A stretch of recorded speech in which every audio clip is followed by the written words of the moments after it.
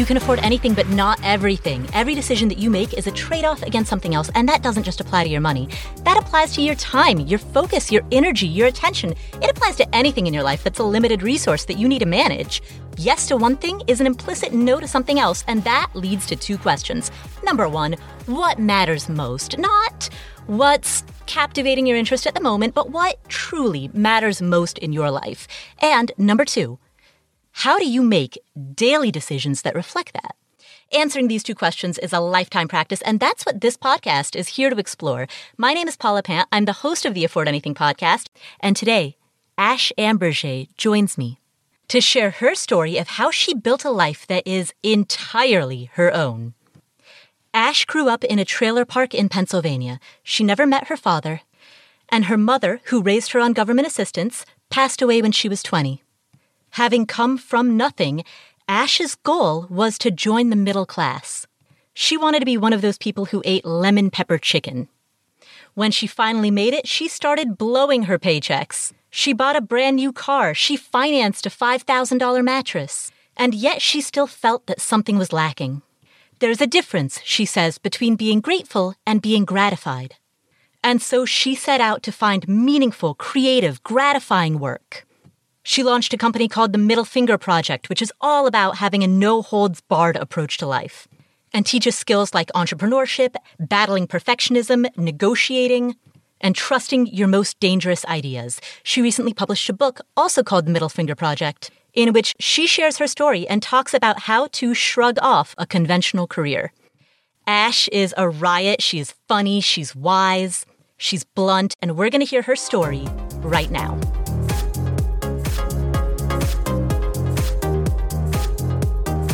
Hey, Ash. Hi, Paula. There are probably a whole bunch of people listening to this who don't know who you are. Why don't we start? I want to introduce you because I've known your work for like a million years, or at least 5. But for the people who don't have that honor yet, tell us about you and let's start at the beginning. Let's start with youthful Ash. You flatter me, Paula. You flatter me. 5 years is it's like 100 years in internet years, isn't it? But just an everyday girl from a trailer park in rural Pennsylvania is where I got my start. I was actually born in Philadelphia. My parents were from Philadelphia. And then my mom, I think there was a couple things going on there, but primarily my mother was a person who suffered from severe social anxiety. This was a woman who didn't have a voice. And I actually think that's why I'm so passionate about giving other people theirs. Mm-hmm. But for those reasons, I think she needed to retreat. She needed to get out of the city. The hustle and bustle was wearing her down. And so she moved us to north of Scranton, about 30 minutes, 40 minutes into Susquehanna County. I graduated with 96 kids, one stoplight in the entire county. So it was a complete about face. And that's where we ended up in this trailer park, my mom doing the best that she could. It was just her and I. Before it was just you and your mom, you had a relationship with your dad while he was living. Can you talk about that? I did. It's a real jumble, Paula. But yes, I never actually met my real dad. I had someone in my life who was very much like a father to me. And we were buddies every single day. We'd be doing something together. I was his little sidekick. We'd be going to the ice cream stand in the summertime. We'd get 2 medium twists, one with rainbow sprinkles and one without. And we would eat those all the time. And he was kind of my sounding board for everything. Growing up with his mother who had this disability and who really couldn't interact very well socially in the world affected me in many ways, right? I was captain of my volleyball team, but she wasn't able to come to the gym, for example. So he and I were buddies. But unfortunately, when I was in the 8th grade, he took me to the hospital because he thought he had a hernia. And we just bopped along. It was, going to be summertime. School was ending. We bopped along on this country road over to the Barnes-Kasson Hospital. And he was in there for what felt like forever. And I remember just kind of swinging my legs at the chair like a kid does. And when he finally came out, I was like, gosh, everything all right? And I remember clear as day, he looked at me and he didn't know what to say. And he handed me a pamphlet that said, helping your family deal with terminal cancer. And I didn't know what the word meant. I didn't know what terminal meant. And so, of course, in my very optimistic, youthful sense of innocence, I started rambling on about how everything will be fine and he's a fighter and it'll be great. And needless to say, a few months later, it was not so great. And he did pass away when I was 14 years old. I'm sorry about that. Yeah. Well, and then there's my mom and I. Yeah. And that's how we ended up. That's actually how we ended up in the trailer park. Yeah. And so you lived in the trailer park with your mom. And then when you were 20, everything changed again. So time passes. I was able to secure an amazing scholarship to school from the founder of Monster.com. You know that website? Yeah. Right. So Andy McKelvey, chairman of Monster, was a young boy growing up also in rural Pennsylvania and decided when he made it big, he wanted to give back. So he found the poorest county in PA, came to my high school and said, I'm going to give someone a full ride to school, whoever demonstrates both a financial need and entrepreneurial spirit. That was the second piece of it. And I didn't even know what the word entrepreneurial meant then either. But needless to say, I applied and did all these interviews at Penn State. I remember him sitting in the back corner in the dark recesses while I was sitting closer to the door being interviewed by a woman named Carol. And it was so intimidating and there was so much pressure. By the time the interview was over, I walked out and I burst out into tears. I mean, that was my future writing on that. I didn't know what I would do if I didn't get the scholarship. And I won. I got the scholarship, and that was my savior. So needless to say, I went to school about an hour away. And it was then when I was studying in Wilkes-Barre, Pennsylvania. I knew my mom couldn't really be all by herself. So I stayed close by. And I got a phone call one day when I was just about to go to my very first internship at a local TV station. The person on the other end of the line said, "Hi, come quick. Your mom's unresponsive." And I didn't know what that meant either, Paula. Unresponsive? What does this mean? I mean, did she fall? Did she hit her head? I knew she was having some problems with her circulation. We had been to a couple of doctors to talk about just, putting like a stent in her leg. I got there. I drove the hour. Not sure what I was going to find. My college roommate insisted on coming with me. She was a couple years younger than me, so she was only, 18 at the time. When we got to the trailer, no one was there. It was very eerie. I was looking for ambulances or maybe the neighbors kind of outside in the street in a huddle, someone whispering, someone looking out a window, and nothing. It was just dead space. We kind of crept up onto the porch uncertain about what we were going to find. I just didn't know. I thought that maybe they took her, and I see a Post-it note on the front door. We pluck it from the screen, and it says, "Call me," and a phone number, and then signed, "The coroner." So, I still held out hope in that moment because I was very young, and I thought, well, maybe they just go in case. I kind of rationalized in my head, like, well, if maybe once the ambulances get called to someone's home, maybe the coroner has to show up to make sure a person's not dead. I mean, I kind of went through this whole very logical sequence in my mind. Maybe he's just being a good Samaritan and he's staying behind to kind of let me know where they took her, what's going on. So give me a buzz. That was not the case. Yes. So that happened when I was 20, approaching 21. Right. And when you did call him, he didn't even realize that you hadn't known yet. So he got right down into business. He did. He said to me, so, I just need to know where you'd like us to send the body, essentially. I don't think he used the word body. He must have said like the deceased or I don't know. The remains. Where would you like? Yeah. Where would you like? Yeah. I think maybe it was body. Where would you like us to send the body? It sounds so cold when I say it like that. And I remember just on the phone with him going, like a lot of that, like, can you back up a second, sir? Yeah, right? Mm-hmm. Trying to sound professional with your professional face on while meanwhile you're like falling to pieces on the ground. Like, what is happening? And I never saw my mother again. So that was my start in life. It was a little rocky. And, we've all been through the hard. Every single one of us has their version of that. But for me, I was very stubborn because I never saw work modeled for me, right? My mom and I were on government assistance the entire time. I never saw her getting up and going to a job. I remember actually saying very hurtful things to her when I was maybe 11 or 12. Why can't you just get a job like everyone else's parents? I don't understand. She actually went to court and actually she was like clinically declared unable to work.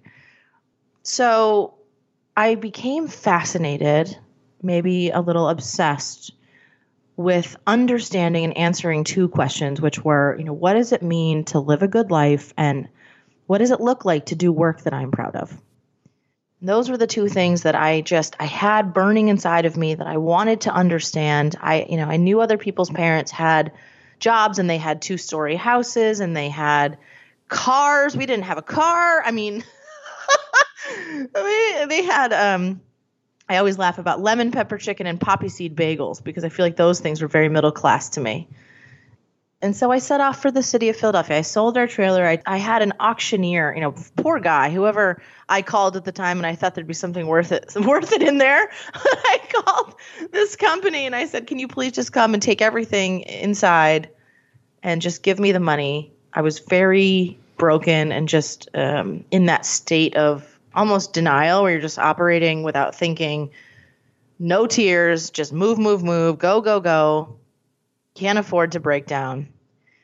And I left for Philadelphia to start my life new and try to become someone that I never was. You were still in college at this time. You were 20 when this happened. Actually, I was just about to enter my last semester of school. So I graduated. This happened in January, and I graduated college in June. So were you 20 or you just turned 21 when you graduated?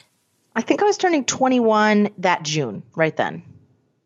But those kinds of experiences are what really started to propel me forward, not in an angry way, but in a very determined way. I never wanted anyone's pity, and I did not want to be looked at as defective. And so what did you do next? So at that point, right, you graduate college, and the question always becomes for all of us, what do you do next? And I think most of us are pretty clear on what happens next. You're going to get a job, you're going to eventually meet someone, get a house, have a baby, the whole thing. But it wasn't that clear for me. I felt very lost and ambiguous about what I should be doing. But the only thing I knew with all certainty was that I was going to be middle class, baby. I was going to be middle class. And so effectively, I started the middle class project far before I started the middle finger project. Mm-hmm. And I went to the city and I got my very first job at a very small company as a marketing assistant. I negotiated up my salary from $28,000 a year to $30,000, baby. Woo! What year was this? This was in 2006. And I worked there for some time. And I actually loved what I was doing. It was a mistake that I was working there. I was actually interviewing at this company for a different position at a different company because they were a headhunting team. And the original company I was interviewing for was this giant media company, and the job was going to be something very basic, like data entry, something like this. Mm-hmm. Maybe I'm going to go with $12 an hour, along those lines. They interviewed me, and then the girl said to me at the end, she said, listen, this is going to sound weird, but would you entertain a position with us, working with us here? Because we need someone to help us out with our marketing, and we don't have anyone, and I just think that you're full of life and energy, and I think you could do it.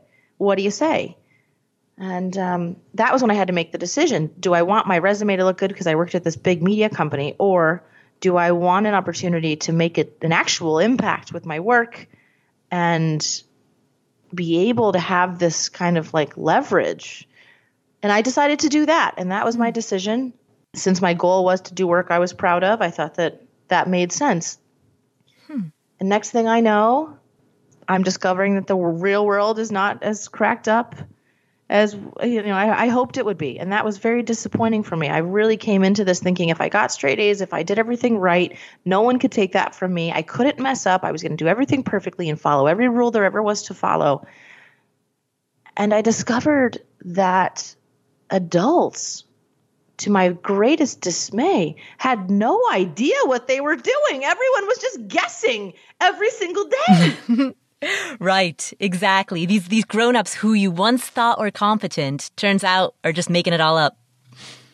Yes, and I really looked to them for guidance. I was very distraught by corporate America just lacked so much wit and imagination and creativity and originality, and it all felt so formulaic and lazy. And so I decided to try my hand at something else, and I moved to a different position in advertising sales. And this happened after I'd already now worked my way up through that original company. It was really great. I started off being a marketing assistant. I ended up taking initiative, doing all sorts of things that I wasn't given permission to do, but I thought would be useful for the company. I blew it out of the water. Next thing I know, all of these giant organizations are calling us to have contracts with us. We didn't have a salesperson on staff. So I volunteered to then go out and meet with these people and sign the deals. And so I just kept doing what I thought would be best for the company and taking initiative, and it worked. So by the time I had switched to advertising sales, I had already been doing sales. I was very good at it. I won some national awards for, number of contracts signed on the first meeting, which was not so common because it was a higher price point. Mm-hmm. And by then I was making something like $40,000 a year plus commission. Whoa. And I could go to Target and I could fill up my shopping cart with anything that I wanted. And, I had a roof over my head and all the things. Did that $40,000 per year plus commission, did it feel like a lot? Like, did you feel like you had made it? I'm going to say no, because now I had all sorts of new expenses. I took on expenses that I absolutely couldn't afford because I didn't have anyone to guide me and tell me that it was a stupid idea to be spending, $1,200 a month in rent alone, and you're making $30,000 plus, utilities and all of these things that I didn't calculate correctly or at all. I went to the Sleepy's mattress store and the guy gave me a $5,000 mattress on credit. Like, what? Why would I ever do that? I would never do that now. I made bad decisions because there was a part of me, I think, psychologically that felt like I deserved it. I'd slept on a love seat in our trailer in my bedroom for as long as I could remember. I didn't have a bed in there. And then I started sleeping on the floor at one point. I would just pull out all these covers and just sleep on the floor. So for me, it was like I had these weird little hang-ups. So buying a $5,000 mattress made sense in some ways, but I shouldn't have been doing those things. So yeah, I screwed myself in the beginning. I was making some money, but I also took out so much in credit. I bought a brand new car. Who am I? Yeah, if you're making $30,000, that mattress is a sixth of your annual income. Yes, for a mattress. Right. I know. I was a fool. I was a total fool. And it wasn't really, though. I was kind of going along with it, but some of the research that I've done over the years illustrates, I think, where the root of my dissatisfaction kept coming back from. And that was on the difference between happiness and meaningfulness. Mm. Happiness, as the studies show, is about getting what you want. So, okay, great. I got it. I can make lemon pepper chicken now, everybody. I rented an apartment in a place that had steps that I had to walk up to. So I had a staircase, right? Like I was doing it. I was happy. But meaningfulness is a little different. Meaningfulness is about getting what you want, things you should be grateful for, and also expressing and defining yourself while you do it. That for me was the piece of the puzzle that was so desperately missing as I bumbled around doing advertising sales, working, with people I didn't care about, selling a product I didn't really care about, going to work, doing work I didn't really care about every single day. So that was when I decided, well, I don't have the luxury to quit right now, but I can at least make my job more creative as it stands today. And that is when I decided it was ridiculous to be cold calling all of these strangers every day from a list and saying, hi, this is Ash from so-and-so company. Can I have a minute of your time? La, la, la, la, la. Can we jump on a call? Oh, nobody wants to hear that. Right. Oh. And that's what the company was encouraging everyone to do. It was a giant waste of time. So I thought to myself, gosh, I wish the people that needed my help would call me instead. Wouldn't that be great if they called me? And as soon as I thought that, I thought, okay, well, maybe I have an idea. And I decided to go to Home Depot one day. And I went into the roofing section of the store. Mm-hmm. I've spent a lot of time at Home Depot. I know that section well. Yes! I went up to this giant roll of shingles. I didn't realize they sold them that way. I thought I could just buy like a couple individuals, but no. Another naive thing. And I bought this giant roll of shingles, and I dragged that giant roll right back into my office, and I dragged it right over to my cubicle, and I made a giant scene. All of the asphalt was like asphalt. Can we call it asphalt? Asphalt shingles. Yeah, they're asphalt shingles. Yeah. Like the little pieces that are very loose and they kind of start crumbling off, falling over on the floor. And all of my coworkers looking at me like I had 17 heads. One coworker in particular was very, very, very upset that I was doing this. She was demeaning, and it was kind of like, oh, what is this, craft class kind of a thing. It was messing with her sense of reality too much. We shared a territory, so I think that didn't help. It was threatening her. It was triggering her and threatening her. Of course it was. I mean, listen, I've had to get everything that I have my entire life from being creative. It's the only way forward for me.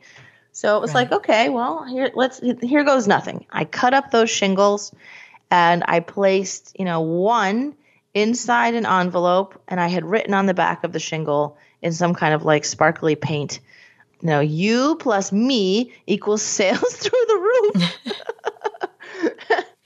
It helps that this was a magazine that was targeted it was all brand new homes. So It made even more sense in that context. And I sent them out, and I sent them so you'd have to sign on delivery just to be an extra big jerk. And next thing I know, the phone was ringing off the hook, and I had people calling me per my instructions in the kit to set an appointment with me. And that was the best thing that could have happened. Everyone else was pissed that it was happening. But I thought, why am I going to sit here with you guys and read these names off and call these people cold? And so that's what happened. And it was one of the first times that I realized I could do my work more creatively, even in a traditional setting. But other people didn't like it. My coworkers didn't like it. And I even had one of the regional managers tell me at one point that I needed to tone it down. And I was there to make money and not to make friends. We'll come back to this episode after this word from our sponsors.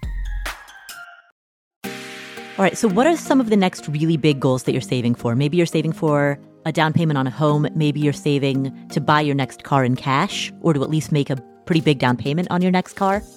Maybe you're saving for a kid's college fund or for your own college fund. Well, there's an app called Monarch that makes it easy to help you reach your financial goals. In fact, the Wall Street Journal named it the best app for growing your savings. Monarch is the top-rated all-in-one personal finance app. It gives you a comprehensive view of all your accounts, investments, transactions, and more. Create custom budgets, track progress toward financial goals, and collaborate with your partner. And now get an extended 30-day free trial when you go to monarchmoney.com/Paula. Monarch has a very simple, intuitive design. They have loads of built-in features that help you collaborate with your spouse or partner, with your financial advisor. You can invite them to your account at no extra cost. They'll get their own login info and a joint view of all of your finances. You can customize it to look exactly like you want it to look like. You can customize the types of notifications that you get. I've set mine up so that I only see the big ticket stuff. I personally don't want to see the little things. I just want to see big ticket items, so I've set up my notifications accordingly, but you can do it however you prefer. You can change the layout of your dashboard, you can make it your own, and Monarch will never sell your data to third parties or show you ads. After trying out Monarch for myself, I understand why it's the top-rated personal finance app.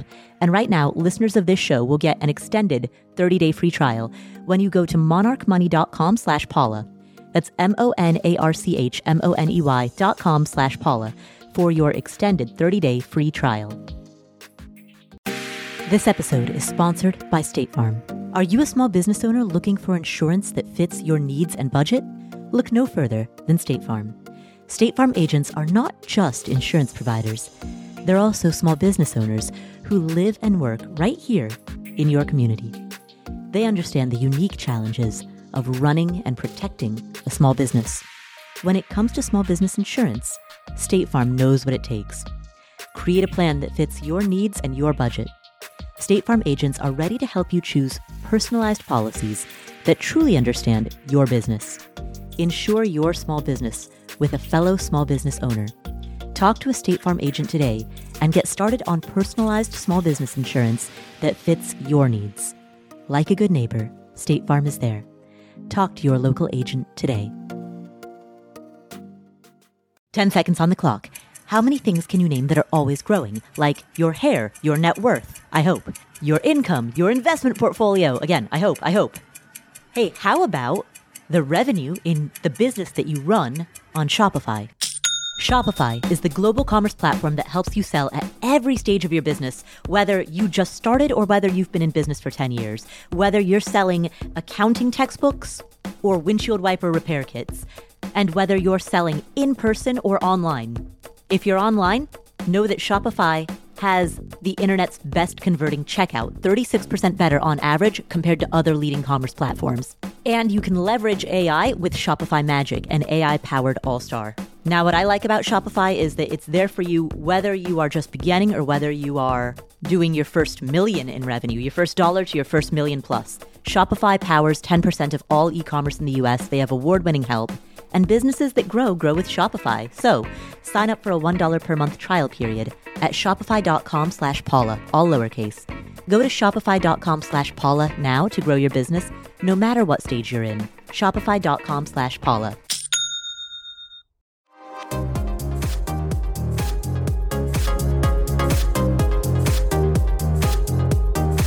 So there I am working in this job where creativity is not a part of the actual role.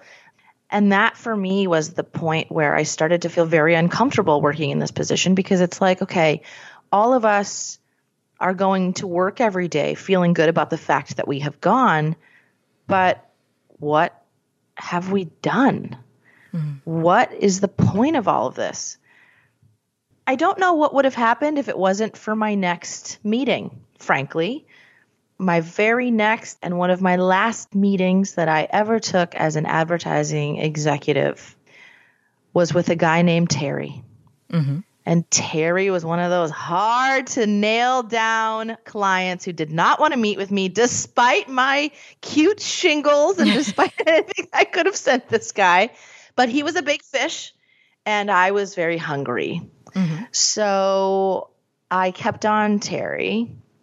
And finally one day he said, all right, fine, you got me. You can come have a meeting, but there's a caveat. It's not going to be at the office. It's going to be at this bar, at this address, at this time. And I thought, okay, all right. I'm from Scranton. I can go to the bar and have a meeting. I'm fine with that. Totally. Right. But this was like a podunk, like bikers bar. This wasn't like Applebee's. This was like I love how Applebee's is your example of something fancy. I know. Well, okay, fair. But, even like meeting at an Applebee's in that context would have been more appropriate. Right. Wasn't the maitre d' at Applebee's. Yeah, this wasn't the Capitol Grill. This was this podunk little bar in the middle of nowhere. I had to drive to get to it. I'm coming from, the Philadelphia suburbs. I should have known better for a lot of reasons, but I get there and the guy tells the waitress that we'll have two of the regular. And mind you, this is at like 2:00 in the afternoon. Mm-hmm. She comes back with 2 Long Island iced teas. And I'm like, oh, okay, all right. All right. But still, I can hang. I want this contract signed. So we sit down, and this guy doesn't let me get a word in. Instead, he starts telling me these tales and that were incredibly inappropriate, including how one of his employees had his wife. And I'm sitting there young in my early mid-20s going, how do I transition this?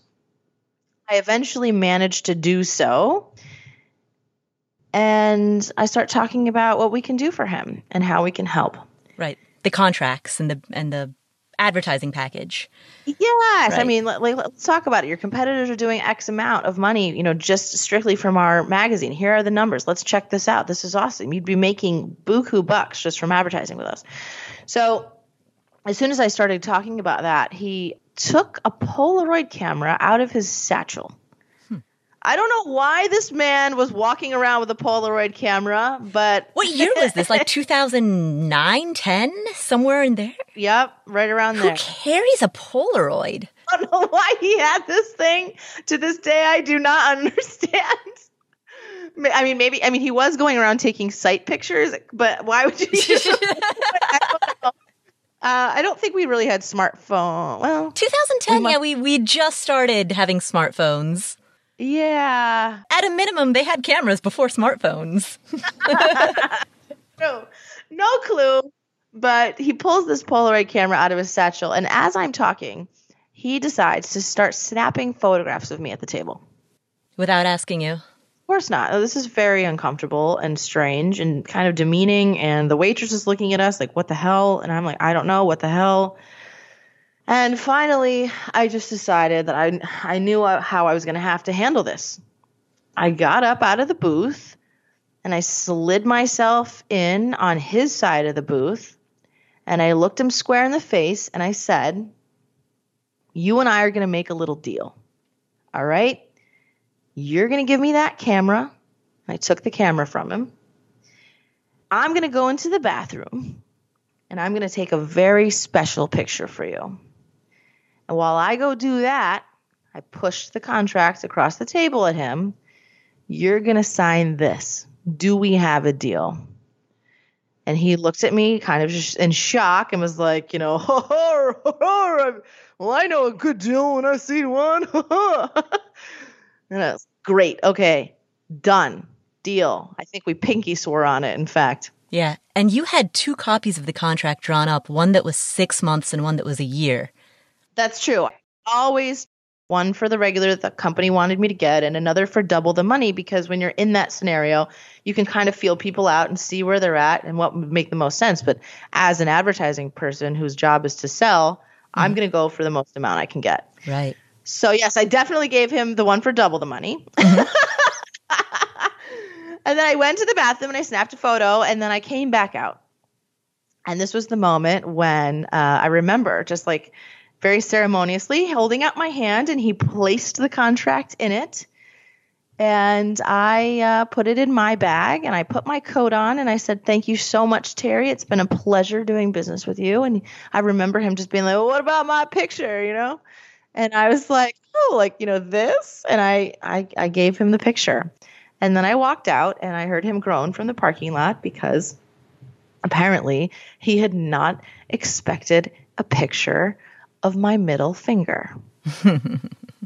And that's the origin story of the Middle Finger Project Company as a whole, because after that, it was just very clear. I couldn't keep doing this and disrespecting myself by keeping doing this. And it was the last straw for me. I love that. Like, talk about saying F you to work. I mean, you quite literally just said F you, walked out the door, and did so with an awesome contract to boot. And years later, I still keep in touch with my boss from the magazine. Him and I are great friends to this day. He loves me. We love each other. And he told me once, he said, Terry still advertises with the magazine. He's like our longest standing client. What? Oh, man. Isn't that great? Yeah. Yeah, he must have been terrified. So at that point, it was like, okay, well, what happens next? And I will admit to you, Paula, I I rebelled a bit. I went in the exact opposite direction of everything that had been the middle class project. I did what most people do. I did like the worst thing I could have done first. What most people do when they're dissatisfied with their career. They think about going back to school, don't they? Mm-hmm. And so I took out $80,000 in graduate student loans. Mm-hmm. And I went back to school for linguistics, just like living on a prayer, total shot in the dark. I like the creativity pieces of it. I like what I've been doing with advertising and marketing. I love copywriting. I love language. So how can I study that formally in a way that felt artistic and cool? That was my answer. Mm-hmm. It was then that I considered that human beings have developed hundreds of different ways to communicate with one another. And so maybe they've also developed hundreds of different ways to find purpose in their lives. That set me on an interesting path where I really did become more like an anthropologist than ever. I think I had already been an anthropologist in many ways, looking at the white-collar professional class of people, trying to figure out how to mimic them and live amongst them, right. undetected, like a participant researcher. Right. How to fit in this new culture that you weren't raised in. All right, I guess I have to learn how to eat lemon pepper chicken now. Oh, yes. There were so many things I didn't know how to do. I remember the first time I ordered a martini because some lady, a work contact, wanted one.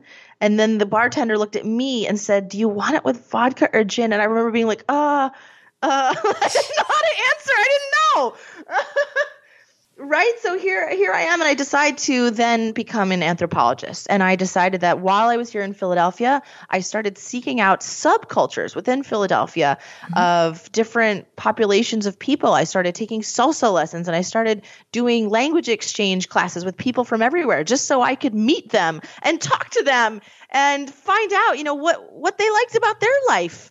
What was going good for you? What was the answer to these questions that I had about what was it to live a good life and do work you're proud of? Maybe these guys know. Mm-hmm. And that led me to meeting a very handsome man, as you might expect. He was someone who was the exact opposite of me. He wasn't a high achiever. He was making $10 an hour delivering frozen food supplies to restaurants. He didn't drink any alcohol, so he didn't care about things like $15 glasses of wine or keeping up with the Joneses. He was a very simple man, and he would go to work, and then he would go to gym, and then he'd come home, and he'd watch TV, and that was that. Mm-hmm. And yet, he seemed so content. He did not have this drive, this insatiable drive that I had that actually was starting to haunt me in many ways. And so I thought, well, maybe that's the answer. Maybe I should lower my expectations of myself. And that's exactly what I did, Paula. I then decided to go. I quit my job.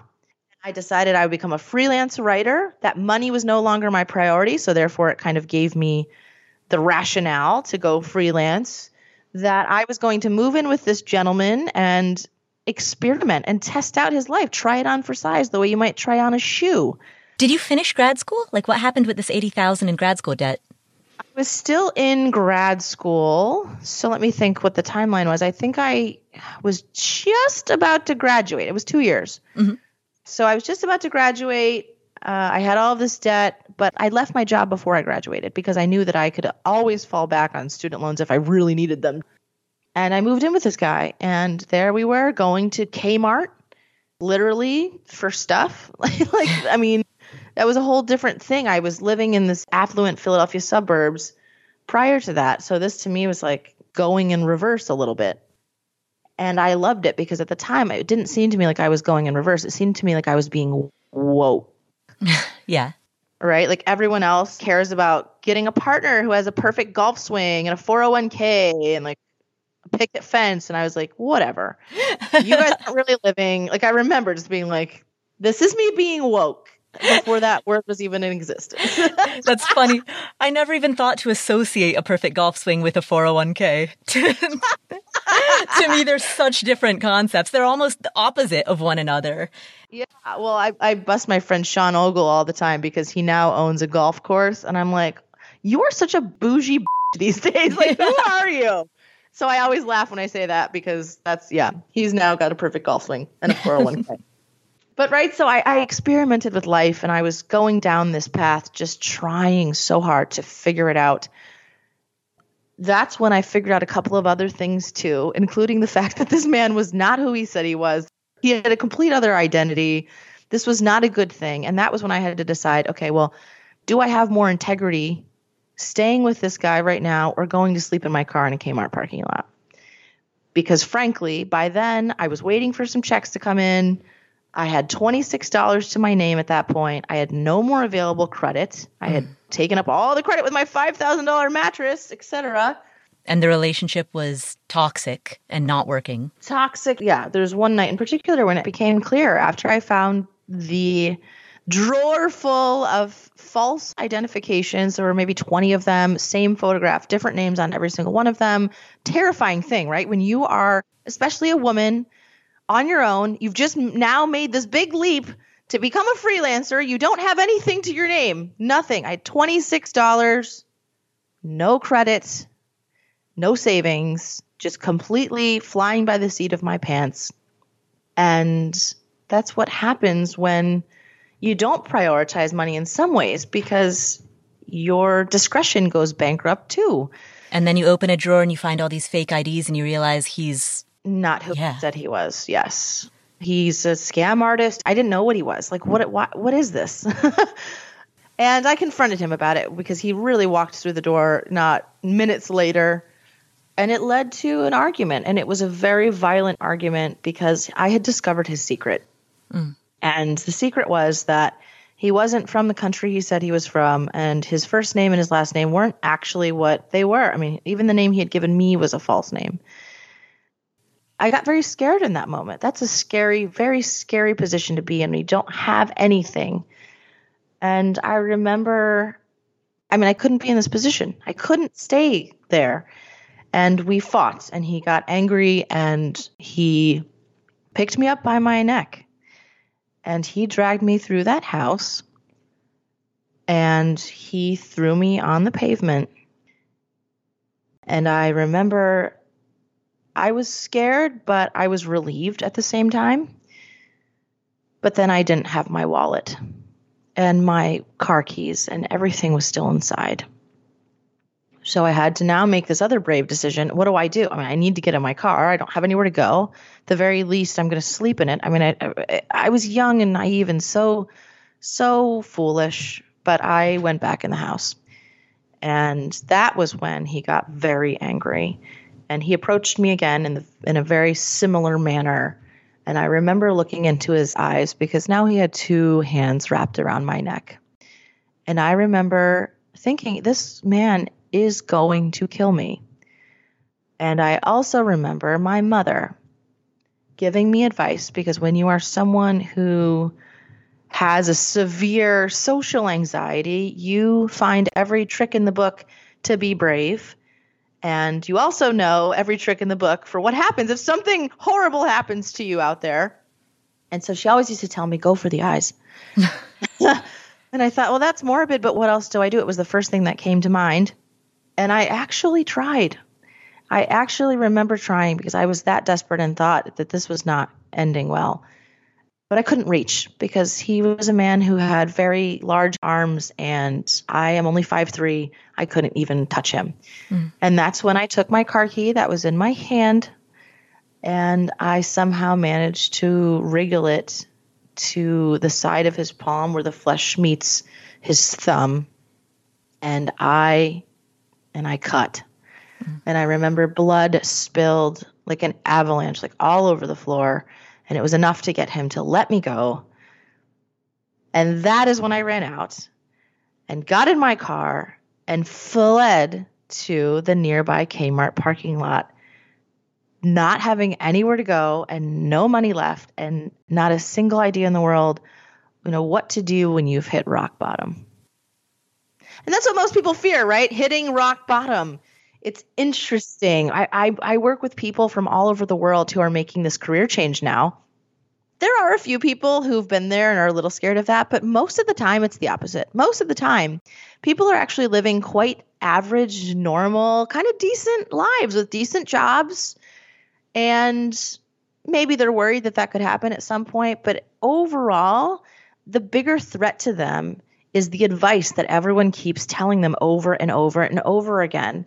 You should be grateful for what you've got, right? Like teachers especially suffer from this. You've got summers off. You get out of work at 3 p.m. You have great benefits. What's so hard about it? Enjoy it. People would kill for your job. Be grateful for what you've got. Mm-hmm. And it is some of the world's most dangerous and worst advice because it convinces us to settle. It convinces us that other people might be right. We get scared. It causes anxiety. And we end up staying small and we shrink and we live these lives that are beneath us, make no mistake, because we are now trapped in that mentality. So sometimes I do think if you have the privilege and the luxury of hitting rock bottom, it is the best thing that will ever happen to you, because when you have to sink or swim, you will swim every time. And you can't say the same thing about when you're just living a very comfortable existence day by day. We'll return to the show in just a moment. We're driven by the search for better, but when it comes to hiring, the best way to search for a candidate isn't to search, it's to match. And you can do that with Indeed. Indeed is a matching and hiring platform that has over 350 million global monthly visitors. It allows you to schedule, screen, and message so that you can connect with candidates faster. And beyond just hiring faster, 93% of employers agree that Indeed delivers the highest quality matches compared to other job sites. They leverage over 140 million qualifications and preferences every day, which means Indeed's matching engine is constantly learning from your preferences. Whenever I hire somebody inside of Afford Anything, I'm doing so because we are already overloaded with work. We have way too much on our plates, and so we need to hire so that somebody can start taking some of that stuff off of our plates. But hiring itself is added workload on top of already busy workload. So it's great to have a platform like Indeed that helps you hire faster and find higher quality matches. And listeners of this show will get a $75 sponsored job credit to get your jobs more visibility at Indeed.com/Paula. Just go to Indeed.com/Paula right now and support our show by saying you heard about Indeed on this podcast. Indeed.com/Paula. Terms and conditions apply. Need to hire? You need Indeed.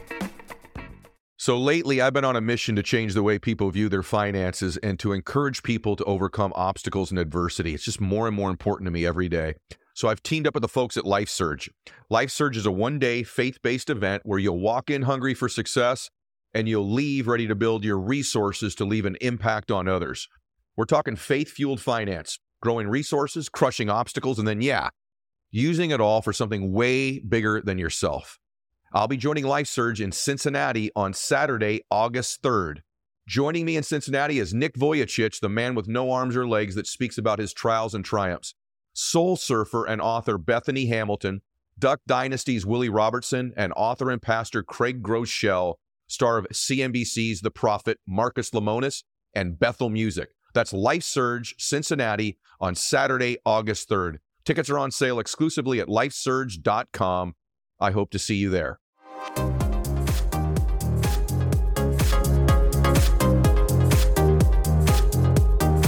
So, what do you do, though, when you do hit rock bottom and you're faced with this? And this is when I learned kind of what has formed the basis of my entire company now and the philosophy that we operate under. And it's simply that most people might, have something to sell. Maybe they've got some family jewels. Maybe they've got their time to sell. Maybe that's what you're selling every single day to an employer. Maybe you've got some bonds you could cash in, or a car. I couldn't even turn my car in because they wanted $2,000 to take it off my hands since it was upside down on the loan. But you don't need any of those things if you've got an idea. Your ideas, they are a great equalizer in this world. And none of us trust our own ideas enough. We ask everyone else for their opinions. We listen to the dream zappers. We don't think we're good enough. We say to ourselves, well, who am I to do this? I don't have enough experience. Maybe I'll wait until the timing is better. And we don't trust ourselves in the most crucial moments of our life when we should. Because living this life every day and going to work every day and renting out your weeks to some faceless organization for the rest of your life and feeling like you have no purpose or say in any of it is a very real emergency. And none of us look at it that way. We look at it as we've got time to make these decisions later. We defer, we put it off. I didn't have time that night in a Kmart parking lot. It was really the best thing that ever happened. And what the radio announcer said on the radio next changed my life forever. Believe it or not, this radio announcer said to me, to all listening, he said something very profound, which was, the new Rihanna CD is now available for pre-order. That sounds like nothing on its face, but all of a sudden when I heard that, I realized two things. Number one, art is worth paying for. That's what a CD is. That's what an album is. That's what music is. Wow, it just occurred to me. Art is worth paying for, number one. And number two, that art doesn't need to be finished yet in order to exchange it for future value. And that was the idea. And I realized if I wanted to be a writer, that was one skill that I did have. You just need one. And you just need to be able to sell it to one other person. That is it. And that is exactly what I did that night. I made an offer to the world to write. And in 24 hours' time, I had made my first $2,000. And I never looked back. Within 8 months, I had made my first $103,000 freelancing from what later became my apartment in South America, in Santiago, Chile, all because I had no choice but to trust an idea that I had. So a lot happened in this 8-month period, right? Let's walk through how that all unfolded, because we're starting with, you've just left this incredibly violent relationship. You have nowhere to go. You have $26 to your name, and you're sleeping in the back of your car in a Kmart parking lot. The radio announcer says that Rihanna CD is available for pre-order. You had a blog at that time, and so you reached out to your audience and said, hey, I will create something in the future if you pre-order it now. And that's where that first 2,000 came from. How then did you get from 2,000, which I think is I'm sure a lot of people who are listening to this right now can imagine themselves making 2,000, but how do you go from 2,000 to 103,000 in the span of 8 months? That's incredible progress. Thank you. Thank you. There's two parts to this. Number one, you keep making offers every single day of your life to help people. So many of us are worried about selling ourselves because we don't want to be We don't want to be salesy. We don't want to be salespeople. But I always encourage anyone that I'm working with to think about selling as helping. That's all you're really doing. Hey, here's what I'm really good at. In fact, I'm better than anybody in the world at this thing. Do you want my help? Could you use this thing? And that for me was the best thing. I just started making offers every single day. I didn't just make one and then let it die. I kept making offers because I was used to selling. So that was great. I had a huge benefit. But the second thing that really matters is having the courage to lead. And this sounds a little esoteric, but having the courage to take whatever idea you have, whatever skill you have, and putting some money on that and saying, okay, you know what? In my case, I started writing a website. I didn't want to wait for the New Yorker to publish my writing. I realized very clearly that if I wanted to write, all I had to do was actually write. I didn't need someone to publish it for me. I could do that with modern technology. And the same goes for any single one of us who has a talent or a skill that they like. If you are really fascinated by interior design and you're fascinated by wallpaper and all the cool new stuff that's happening with wallpaper right now, and that's what you would love to do, well, you know what? You better get your out there and just start wallpapering everything you can find, taking pictures of it and putting it in one place where then you can share your ideas about that. And by doing this consistently over and over again, what you now have is your modern day resume. Whatever you're creating, whatever kind of online form that takes, This is you standing up and leading. This is you saying, hey, here are my ideas. That's not to be confused with standing up and saying, these are the right ideas. You're simply saying, hey, here are my ideas. Here's what I'm really into. Here's what I think about this. And that is a form of leadership. And when you start doing that, other people see you as a leader. That is what the difference is between someone who's freelancing for pennies and someone who's freelancing for buku bucks. The first person is an order taker. They exist waiting for the next task from a client. The second person, on the other hand, acts as an advisor, and they go into anything they approach and say, hey, here's what I'm really great at. Here's what I think you would love if we did this. Here are my ideas. What do you think? Can I help you with this thing? Taking that initiative, being proactive, it's single-handedly the difference. And that is what made the difference for me. If anyone came to me saying, hey, you know what? You are a pretty good writer. You want to write this thing for me? You want to write my bio? I wouldn't be like, okay, sure, tell me what to write. I would turn around and say, okay, great. Let's get on the phone. We're going to have an interview. And here are the questions I'm going to ask you. Here's the stuff I need to know, kind of a thing. It's a complete difference in disposition and posture and the way you show up in the world. The world will reward that for you 10,000 times over, because not only does that person trust you more, they're going to feel comfortable giving you their money, and they're going to feel comfortable telling you to everyone they know about you. And you can charge more that way too, because you are more valuable. Did you see how excited I just got about that topic? I was like, woo! Exactly. Well, essentially what you said is, rather than take the position of I'm going to defer to authority, I'm going to take orders, I'm going to compete, like scrape at the bottom of the barrel for the lowest paying gigs, you took the position of I'm going to position myself as the authority, and I'm not going to just write an article for you. I'm going to develop your content strategy. Right. Yes. I mean, that's what I had been doing all of those years. In my very first jobs, taking that initiative, even though no one asked me to. And I had been rewarded for that handsomely. It is sort of how I operate, but it was the way that I became so successful in such a short amount of time. I didn't wait for people to ask me or give me the job. I went out and I said, hey, you could really use my help. You want it?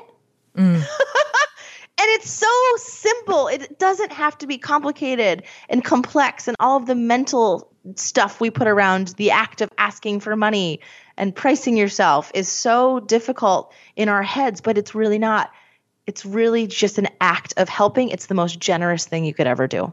Tell me more about pricing, especially as someone who started off growing up without much and then in your first job initially not making very much. How did you readjust mentally to your concept of what is quote unquote a lot of money? Well, one thing I've had to work on over the years is understanding that my money story is not everyone's money story. It's something that I have to practice daily and remember, because especially as you start to change and you move between different socioeconomic classes, everything gets readjusted. And, maybe now you're someone who $100 feels like $20, but back then $20, felt like $100, vice versa. So I think for me, a lot of that is just about assimilating into a culture. So I don't know that I had any things that I was doing in particular that made me better at this than someone else. I do think that my career in advertising helped me quite a bit, because I was selling a product that was not me. And the price was the price was the price. The rate was the rate was the rate. I had no negotiation power on it. And I got used to that mentality. And I got used to understanding ROI. And I got used to understanding that if someone is asking for your help, they're going to get something out of it. And you're not taking. That is really, I think, where a lot of new freelancers, independents really struggle, is the feeling that they're taking from someone else. But what you have to understand is that person is hiring you because they're going to get something out of it. And most of the time, what they're getting out of it is going to be far greater than what they're spending for it. And if it wasn't, they're not going to buy it from you. Trust. That is their decision. And you have to trust that they know what they're doing. So if they're spending $10,000 for an hour of your time, which is a ridiculous example, but you know what I mean, then that's because it's worth it to them. So you can't decide for them what their money story is and what they believe about money and what they believe to be valuable or not. How long did you live in your car in that Kmart parking lot? Literally 24 hours. And you got that influx of $2,000. Overnight. Yep. And then you got an apartment the next day? Oh, Paula, no, girl. I did not. I took that money and I got on a plane. You got on a plane the next day? Apparently, I am a psychopath. I got on a plane the next day. Yes. Wow. That's exactly what I did with that. I went to Santiago, Chile, because I knew that I could leverage a lower cost of living there. And I thought that if I really wanted to give myself a sink or swim environment, well, this is going to be it. I knew I needed to leave Philadelphia. I didn't want to be tempted back into the arms of that man. Mm-hmm. I had a fear that I might be because I was desperate, and I didn't want to let myself do that. So I got on a plane the very next day. I didn't tell anyone where I was going, and I flew as far south as I could muster. I had been there once during grad school for a thing with the United Nations as a part of my linguistics degree, so it wasn't completely foreign. I knew that apartments in beautiful high-rise buildings were $300 a month, and I knew that that was a lot less than the $1,200 I was spending in Philadelphia. Wow. And it worked. And that 8 months, making that first six figures from this tiny little apartment, it was the size of a shoebox, but it was adorable and brand new and cute in the middle of Santiago. That was the best time of my life. I would never, ever take it back. I can completely imagine that. Taking advantage of geo arbitrage and starting a new life and opening a new chapter. Yes, that's the word. The fancy word. Mentally, how did you have to grow during that 8-month period? We've talked about pricing. We've talked about your money story. What other mindset shifts did you have to endure during that 8-month, like, all right, I have just hit rock bottom. It's time to go. Where was your headspace? I struggled a lot with being a people pleaser. I think that's something that certainly many people can relate to, especially when now you are taking someone's money. I struggled a lot with boundaries and understanding that I had to set some. Yeah. I didn't know how long things were going to take me back then. I had no concept of time. And if I'm going to tell someone that I can help them write their speech, which I started writing anything you can imagine for people. I remember one woman ran the Black Miss America pageant. She wanted me to ghostwrite her speech for her back then. I had no idea that was going to take me like weeks. Like I thought that I could bust it out a day or two. No. And so then you start overlapping on different projects and you have too much to do on your plate all of a sudden. And you don't know how to manage that. And then you don't want to look like a flake to your clients. So I struggled a lot with that in the beginning because I didn't know how to not seem irresponsible and still tell them, okay, well, guess what? Here's the timeline. It's going to take me X amount of weeks or whatever. I didn't know how to set those boundaries for myself, for them. Expectations were really tough. But it's all something that happens with practice. And as long as you're a great communicator and you can say things honestly and with sincerity, from a genuine place, you're going to be totally fine. Clients are very understanding as long as you have that communication. And then I learned about myself and I learned about the process and I learned how to sell my ideas to other people and make a great living doing it. Ash, I know we're coming to the end of our time. So before we sign off, are there any final pieces of advice that you'd like to communicate to the people who are listening to this? Yes. Well, even though I didn't have a choice in the matter and I had that rock bottom moment that forced me to figure it out, I will say that in my career now over the last 11 years, I've learned that even when I've thought something was perfect and I had the perfect setup and the perfect plan and the perfect everything, there's no such thing. And the next week, I'm still going to be tweaking and tinkering and iterating everything anyway. So if that's you and you are sitting there going, well, I need to have X amount of dollars saved first, or I need to have this whole perfect plan in place and know exactly what I'm doing before I take any leaps, please trust yourself more. Trust that you will figure it out as you go. You will always figure it out. You're figuring out every single day of your life. You are still here and you are still breathing. And I think that's enough evidence. Trust in the evidence that you have about yourself, of all of the hard things you have accomplished and the things you know to be true about yourself and the things people thank you for. That's real evidence of your own capability. And I hope you learn to trust that. I love that. Thank you, Ash. Where can people find you if they want to hear more of your wisdom? Oh, the Middle Finger Project. Go to the website. The website has everything on it. It's the hub. It's got the book. It's got really fun. We're doing a new quiz with our quit your job store called Should You Quit Your Job? We've got all sorts of resources if you're in the process of doing that or thinking through even something as simple as writing a really beautiful resignation letter, all the way to learning how to make your first $100,000 by selling your ideas to other people, or then scaling a business and going forward and never having to rely on someone else for your livelihood again. I love that. Thank you for sharing your story, spending this time with us, and creating something as amazing as the Middle Finger Project. And thank you for taking that badass Polaroid. Thank you, Paula. Thank you so much. It's been my pleasure. Thank you, Ash, for sharing your story. What are some of the key takeaways that we got from this conversation? Here are 5. Number 1. Money is important. It will bring you security and options, but it will not bring your life meaning. And I realize that's a duh statement, but it's helpful to hear that expressed so poignantly in the form of someone's story. Ash spent the first 20 years of her life striving to join the middle class. And once she got there, she had so many more options and so much more security than she had when she was living in a trailer park. But she quickly found that more money didn't equal more meaning, more purpose, or in her case, even a sense of enough. I went to the Sleepy's mattress store and the guy gave me a $5,000 mattress on credit. Like, what? Why would I ever do that? I would never do that now. And I made bad decisions because there was a part of me, I think, psychologically that felt like I deserved it. And it's completely understandable why she would have felt like that. She'd worked so hard to get to the point where she was.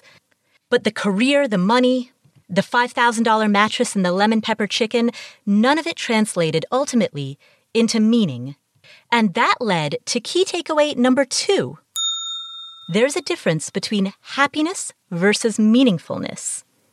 Happiness, as the studies show, is about getting what you want. So, okay, great. I got it. I can make lemon pepper chicken now. But meaningfulness is a little different. Meaningfulness is about getting what you want, the things you should be grateful for, and also expressing and defining yourself while you do it. Another way to think of the distinction between happiness versus meaningfulness is the distinction between pleasure versus purpose. You may get pleasure from eating a nice meal, but it doesn't infuse you with a sense of purpose. You may get pleasure from renting a luxury apartment with gorgeous hardwood floors and floor-to-ceiling windows. It's nice, it's a nice life, but it doesn't give you a sense of purpose. There must be something beyond that. And as Ash points out, there is a difference between being grateful for what you have versus being deeply gratified by what you have. And so that is the second key takeaway.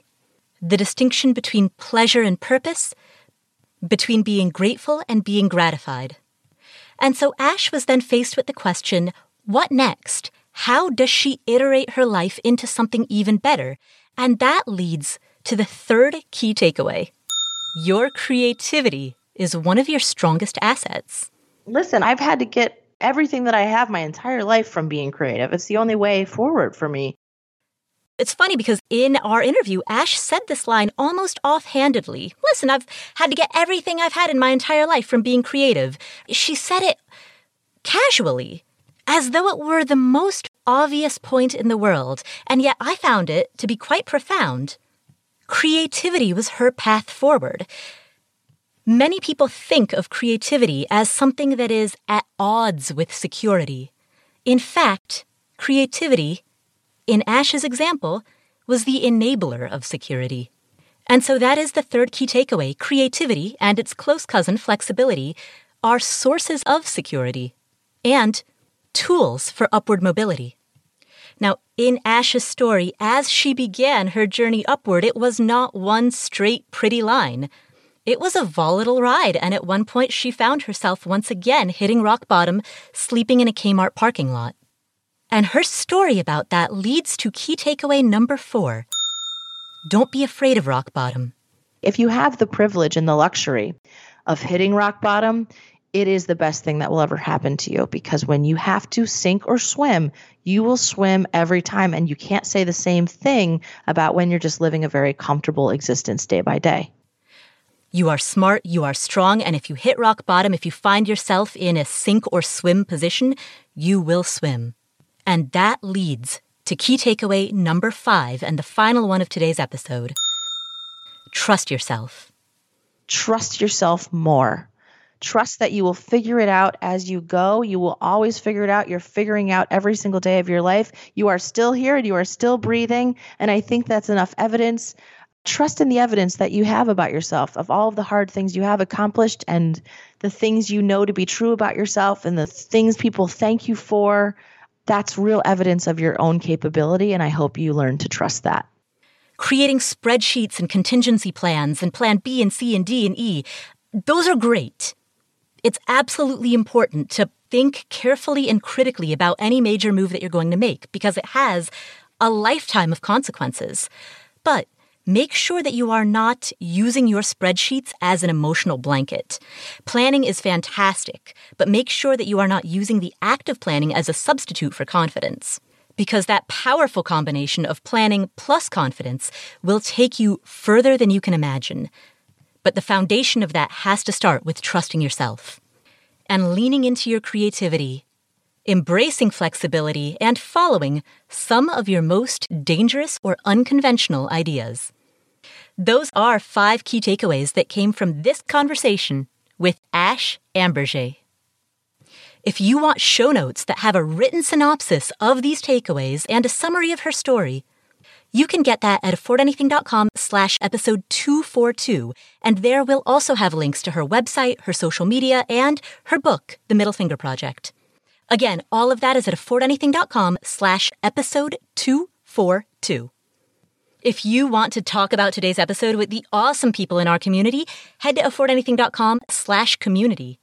We have a super active group that talks about podcast episodes, talks about other issues and topics that catch your interest, whether that's entrepreneurship, side hustles, quitting your job, paying off debt, early retirement, investing in the market, rental properties, any topic that you want to know more about. You can find people in the community to bounce ideas off of and ask questions to. And plenty of people have organized into tribes based on shared qualities like being in your 20s or your 30s or your 40s, or wanting to pursue financial independence with more of an environmentally friendly focus. So you can find people with shared interests and learn from each other.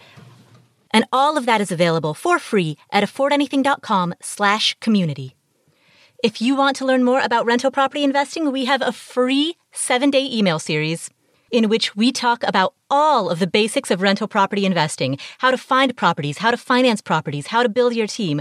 All of that's available at affordanything.com/VIP list. We also have a course that's only open twice a year. We have a spring semester and a fall semester. We will announce first on the VIP list when we are opening enrollment for the spring semester. So if you're into real estate investing, head to affordanything.com/VIP list. Thanks so much for tuning in. My name is Paula Pant. This is the Afford Anything podcast. If you enjoyed today's episode, please share it with a friend or a family member. That's the single most important thing that you can do to help spread the message of living your best life. Make sure that you hit subscribe or follow in whatever app you're using to listen to this podcast. And while you're there, please leave us a review. Thanks again for tuning in, and I will catch you next week.